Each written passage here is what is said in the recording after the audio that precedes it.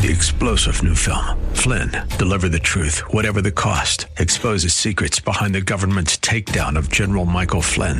Flynn knew what the intel world had been up to. He ordered the first audit of the use of contractors. This set off alarm bells. He told the truth. He was the most dangerous person for Donald Trump to hire. They had to get rid of Flynn. Flynn, deliver the truth, whatever the cost. Available now. Watch it today. Go to salemnow.com. salemnow.com.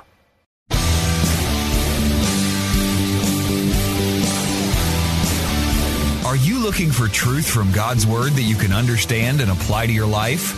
You'll find it today on Make It Clear with Dr. Stan Pons. Listen now as Stan makes it clear.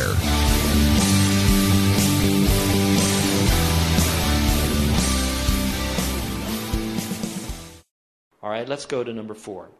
I kind of gave you 3 negatives here, but I want to move into the positive now. So, okay, I'm not going to do all that competition. I'm going to get rid of my conceit. I'm going to stop criticizing. But what do I want to do now? I want to show consideration. So put that down. Show consideration. It says here, let each of you look out not only for his own interests, but also for the interests of others. Now you see that phrase there? It says, look out. So it says, don't look at your own interests, but look out for the interests of others. Look out is a neat word in the Greek. The word comes from the word skopeo. Skopeo is a word now that we've taken from the Greek. It's gone through a lot of different languages, and now it pops up into English, and it's the word scope. So in other words, we want to scope it out. How many of you surfers out here, guys that surf, how many of you have pulled up and you kind of went to the beach and you kind of scoped it out to see if the waves are big enough for you even to get your board off the rack? How many of you have ever done that? Would you raise your hand? Nobody? You just jump in anyway if it's flat or whatever? Man.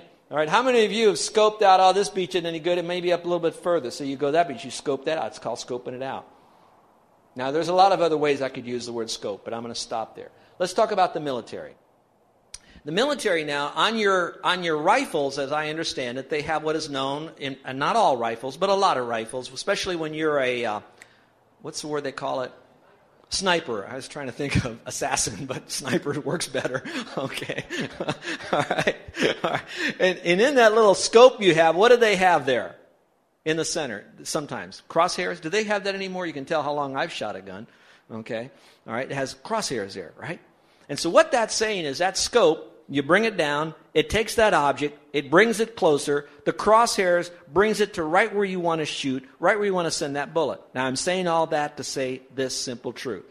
God uses in the inspiration of Scripture that same idea of scoping. He says, don't scope out your own needs.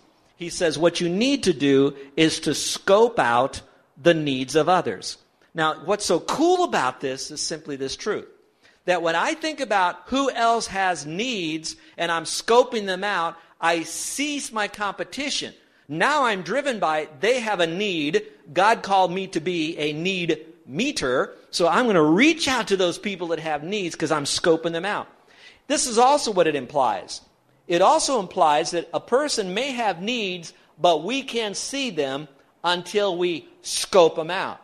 So some of us are so busy at picking up all the trash of other people in relationships that we haven't polished and zeroed in and set our scope, that we have not scoped out those who have needs. Now here's the difference between being an immature person and a mature person. A mature person can already assume a person has a need. And when they have a need, then we're going to be there. Let me give you an illustration of that, and then I'll move to my point here. Here's where we're going with it. Our economy in Hawaii is quite good, but it's quite possible that in the next year to 18 months, we're going to now see the mainland trickle-down effect through our own economy. Now, there are some reasons to think it might improve because of some Asian stuff that's going on that also spills into our economy that it doesn't necessarily often do a lot on the mainland. But I predict that it's quite possible, maybe probable, that there will be some businesses that will begin to scale down. We have already noticed that a lot of the mom and pop places, especially in Kali'i, have started to shut their doors. And so there's a few people that have been out of work now, probably into the hundreds, but not thousands. It is quite possible that in our community, you could be downsized. Some of you that are now riding so high in your nice new Lexus, it does not mean that you could not lose your job. All it takes is one hostile takeover. It could just take one major Scud missile that hits our economy, and this thing will begin to trickle down and have a problem. Now, I'm coming into why you need to be at least aware of the possibility. Should that happen, let's say that we have a guy in our church, and let's just give him a name. We're going to just call him Johnny. No, I'm not going to call him Christian. He's one of ours here. Johnny, all right? Johnny. Johnny now loses his job. He gets a pink slip on Friday. They had to downsize for whatever reason. Didn't do anything wrong, but the business is now having to release him. He's out and he doesn't have a job. Now, for just a moment, those of you who are saying, I want to build relationships and I don't want to tear them down, I learned that I need to scope out. Scope out means we need to be aware that when he loses a job, here's what goes through the mind of a man. And these men in here could speak to this. What goes through the mind of a man is this. The first thing that hits him is the feeling of inadequacy, that I fail. Men and their significance is attached to their jobs. When you go up to a guy, you don't generally say, hey, nice shirt you got. We don't do that to other guys. What do we usually say? Hey, where you work? And they'll tell you where you work because men are connected to where they work. Now he doesn't have a job. So now he thinks, I could be a failure. I'm really not. So he's wrestling with the inner tension. Now embarrassment sets in. Then he's got to notify his family, especially if this is the second time he's lost a job, or maybe the third. And I'm not saying he's done things wrong. He doesn't have good character, good work skills. Just life has been giving him a bad blow. So now he's at a point where he's embarrassed. He has to tell his wife. He has to tell his kids. He's worried about his kids because some of them have learned to live in a higher level of economy than what he's able to provide. And so now he's thinking, what will they think? What will happen here? How will I be able to take care of this? And then I look at the island. I'm older now. Could I get another job somewhere else? Will they hire me? Will I have to move, sell my house? Could I sell my house? Where will I go? Who will have me? How will I tell the kids? Where am I going? And so here you got little Johnny that's been at work, and now he is crashing and burning on the inside. But he comes to church with one of these. I'm doing okay. God's in control. No big deal. Everything's fine. But inside he's just like rotten. And so it's going to take us who says, you know what, we're going to quit gossiping and talking about one another. It's not about our problems. We have a job. He doesn't. We need to love him. So scoping out is what need does he have and how can I really help him? So that's what we say we're going to show consideration. Now let me aim your scope at someone for a moment. Are you okay so far? Is everybody all right? Okay, because this scope is going to be really tough. I want to think for a moment with me of the person that you have the most consistent argument with. The person right now in your life that you seem to be in a constant chronic conflict. Okay, let me pass the microphone around and have you tell me who that's with. No, I'm not going to do that. But think about it with me for a moment. In your mind right now, you know who it is. Who do you just seem to just kind of flip into a conflict with? All right, now here's what this verse says. Instead of being so quick to meet the needs of all the other fun people in your world that have a problem, this passage will take on greater meaning if you scope and you aim that scope at the person right now that you have chronic conflict with. And now what do? You show consideration to them. You watch out for that pride of conceit and you deal with that competition you're having with them. When you begin to do that, do you know what's going to happen? That conflict meter that's kind of in the red zone, that conflict meter is going to come right back into the green zone again. And so I'd like to encourage you to remember this phrase I've used so often. Kids, here it is. Hurting people hurt people. You've heard me say it almost every other week. Would you say that with me? Hurting people hurt people. So let's show some consideration to them. I know that this could be a real blessing to you if you do that. Now what it's going to do is you're going to have to put on your thinking cap and see, how can I really help them? How can I show consideration to my wife, to my husband? Kids, how about your parents? Have you shown some consideration to your parents that you're in conflict? Now watch this, kids. I love you when I do this, and I'm going to speak to them in just a moment. But for you right now, don't show consideration because you want them to drive you to the mall. See? You all know what I'm talking about. Sometimes, and you know what that's called? That's not called showing consideration. You know what we call that in big people's language? Manipulation. And if you do that now, you're going to try to manipulate every relationship you have, and eventually you're going to have a lot of stick relationships, but no concrete relationships. And it's because you've learned to manipulate through showing this kind of consideration because you did it to get rather than doing it to give with no thought of getting something in return. Now, for parents, boy, I'll tell you, do you know where they learned how to do that? Okay, that's all I'm going to say. Okay? They've learned it from parents, the whole idea of manipulation. Because while I want to talk about eliminating all the negatives, I want you to remember that in order to do that, Satan, the bigger principle is this. You get out the demons, but if you don't add the good things in your life, more demons than got out will come back in its place. So while I do want you to eliminate that competition and that conceit and all that stuff, I also want you to know that immediately they'll put in your life consideration. Now watch. When you do this, relationships could be healed, and it could take time. Some you'll never be able to heal with. But on the other hand, that you will have better relationships with more people and you'll get along better with them. And here's an illustration of someone who I don't know that had bad relationships, but I know that he put a character trait into his life that he now fleshed out in an activity that changed the course of an entire business. It's just a simple little story about a mentally challenged young man who was hired by the grocery store, and some grocery stores do that.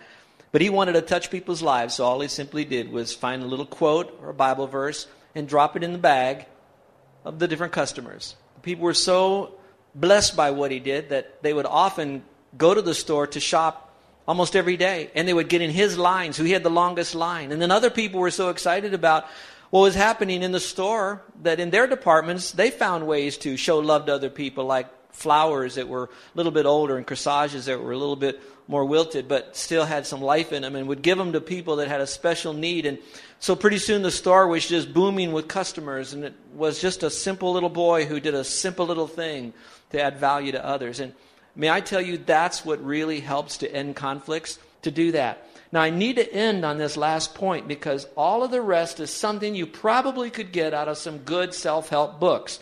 But what you won't get out of a good self-help book is that it has its root in developing Christ-likeness, which is number 5. You see, this passage that is so often debated on the hypostatic union and all that kind of stuff that you can read about, and you guys know what I'm talking about, while he did teach great truths in that great truth was to simplify something that was in for everyday life. And the everyday life was how to get along better with one another. So now he brings us right back to our premier example. So kids, I want you to look at this too. It's a long little section of Scripture, but remember, everything is about how to get along better with one another. And here's what it says. Let this mind be in you, which was also in Christ Jesus. Now, I want you to just underline that. This message is a good, feel-good message for some of you. Some of you, it'll be informative. Others of you, it might even be inspiring. But it will not transform you until you do business with this phrase when it says, let this mind be in you. Now, that's our word repent. The word repent means to change your thinking. Some of you today that are still criticizing and you have a negative spirit about you and you're always kind of down on everybody, you've got to change your mind. We can come alongside you. We can love you. We can talk to you. We can wrap our arms around you. We can coddle you. We can nudge you to the truth. But unless you come to grips to say that you have broken a lot of relationships, and there's a lot of people that put up with you, but they don't really like being around you very much. And you see people around you, but they're not really connecting deeply with you. Don't blame them.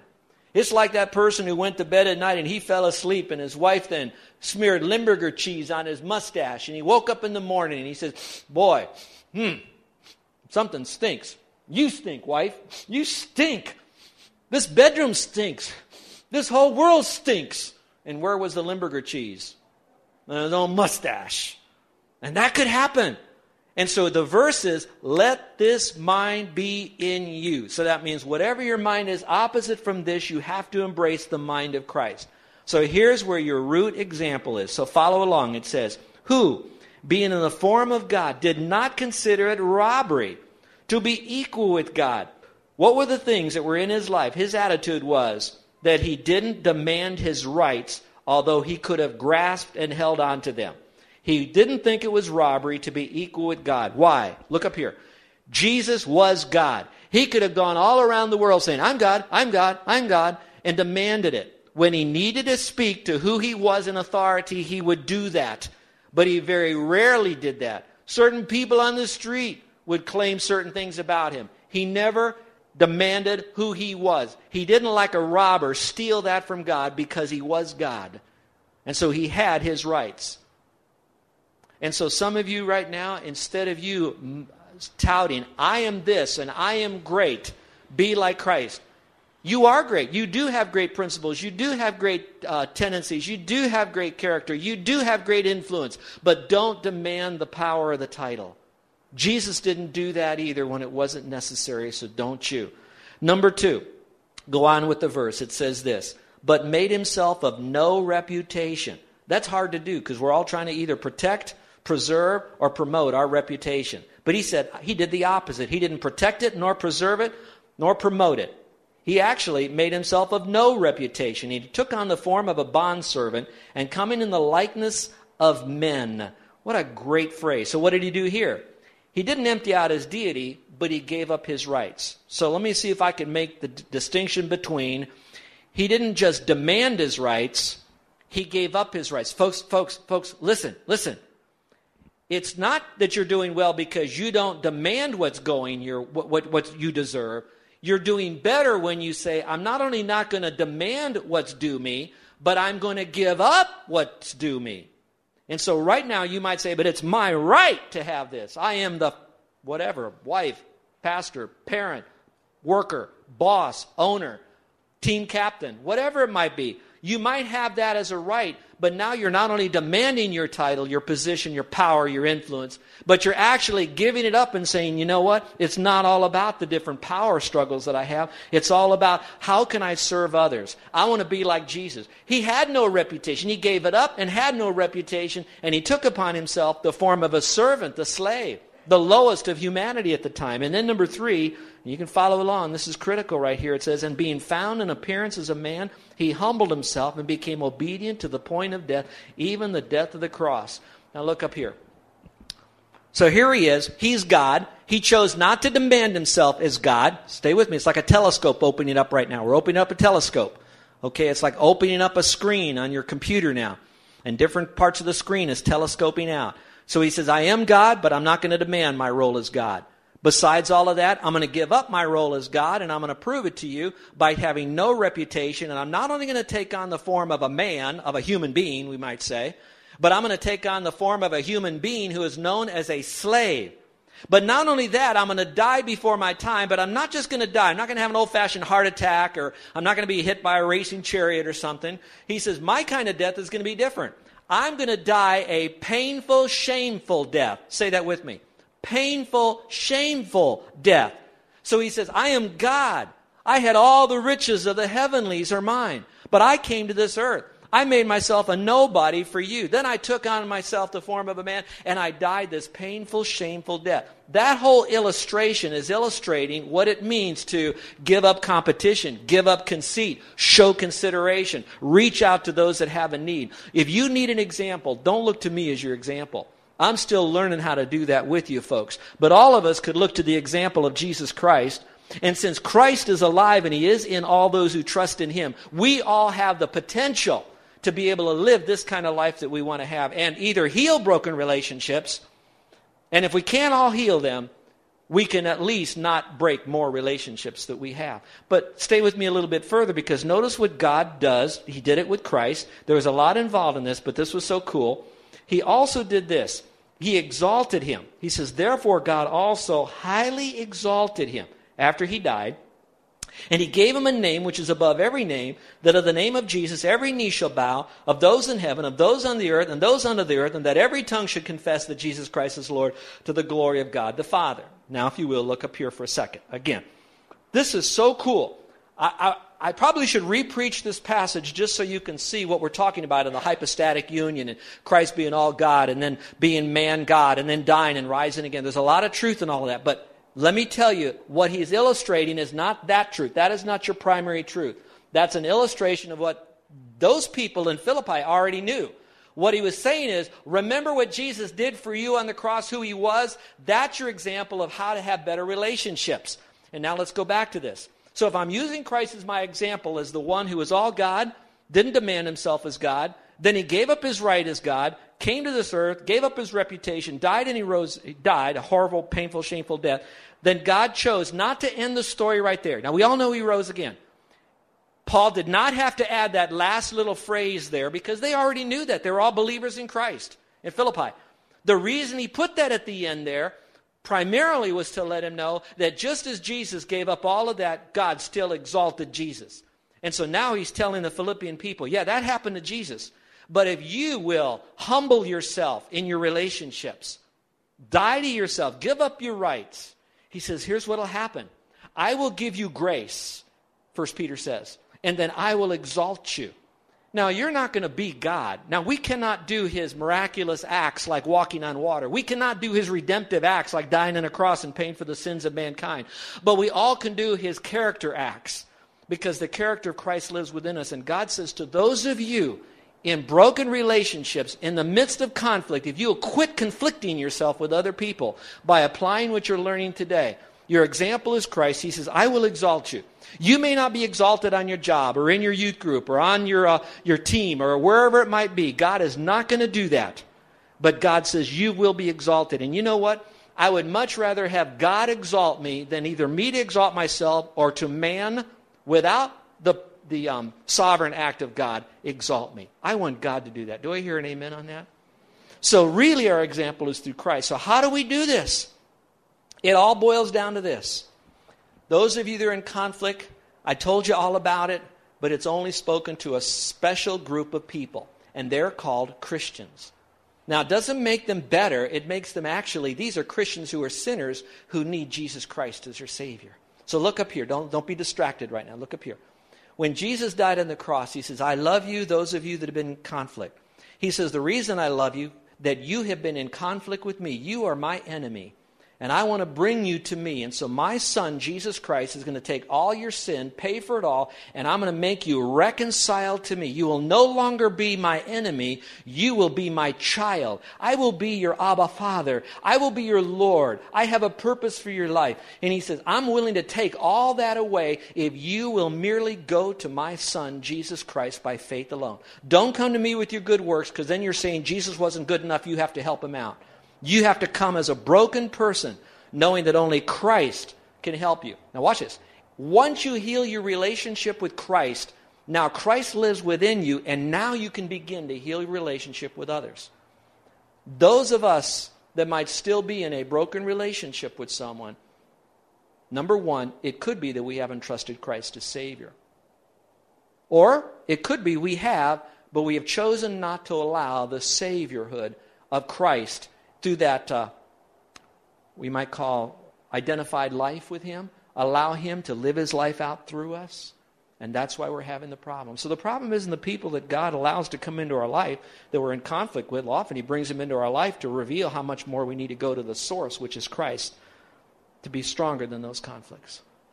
I really love you, folks, and I just pray right now that you would care enough about the relationships that you have that you want to take responsibility. Do not buy into Satan's marketing plan where Satan is telling you it's other people's fault.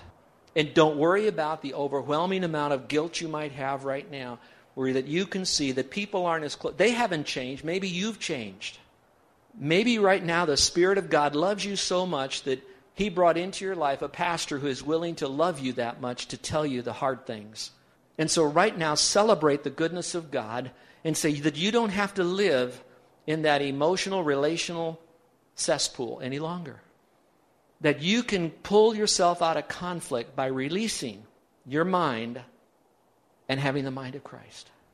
Instead of the mind of competition, I'm better, we're better, it would be better, get rid of that for a moment.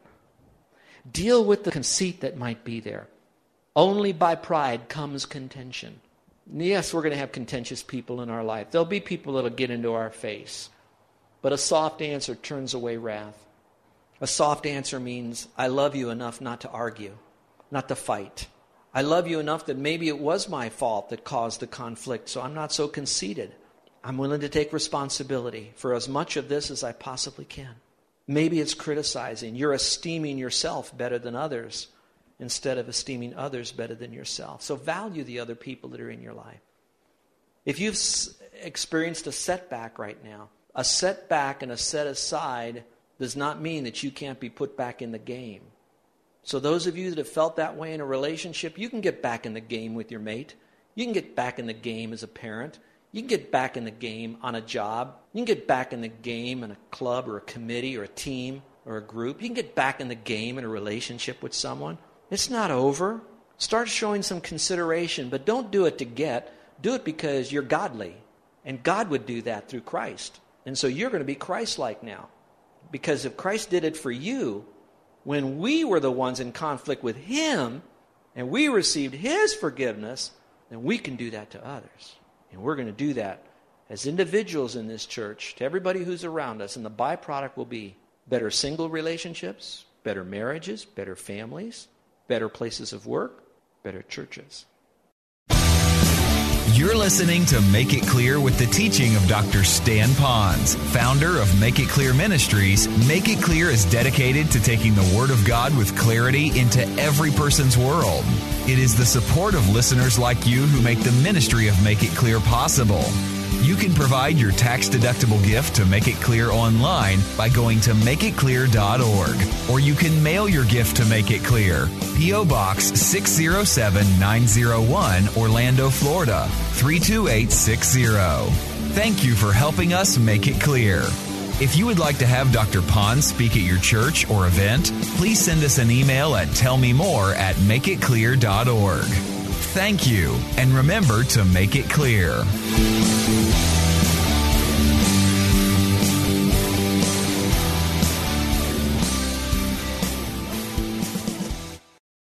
Three-star General Michael J. Flynn, head of the Pentagon Intelligence Agency, knew all the government's dirty secrets. He was one of the most respected generals in the military. Flynn knew what the intel world had been up to. He understood its funding. He ordered the first audit of the use of contractors. This set off alarm bells.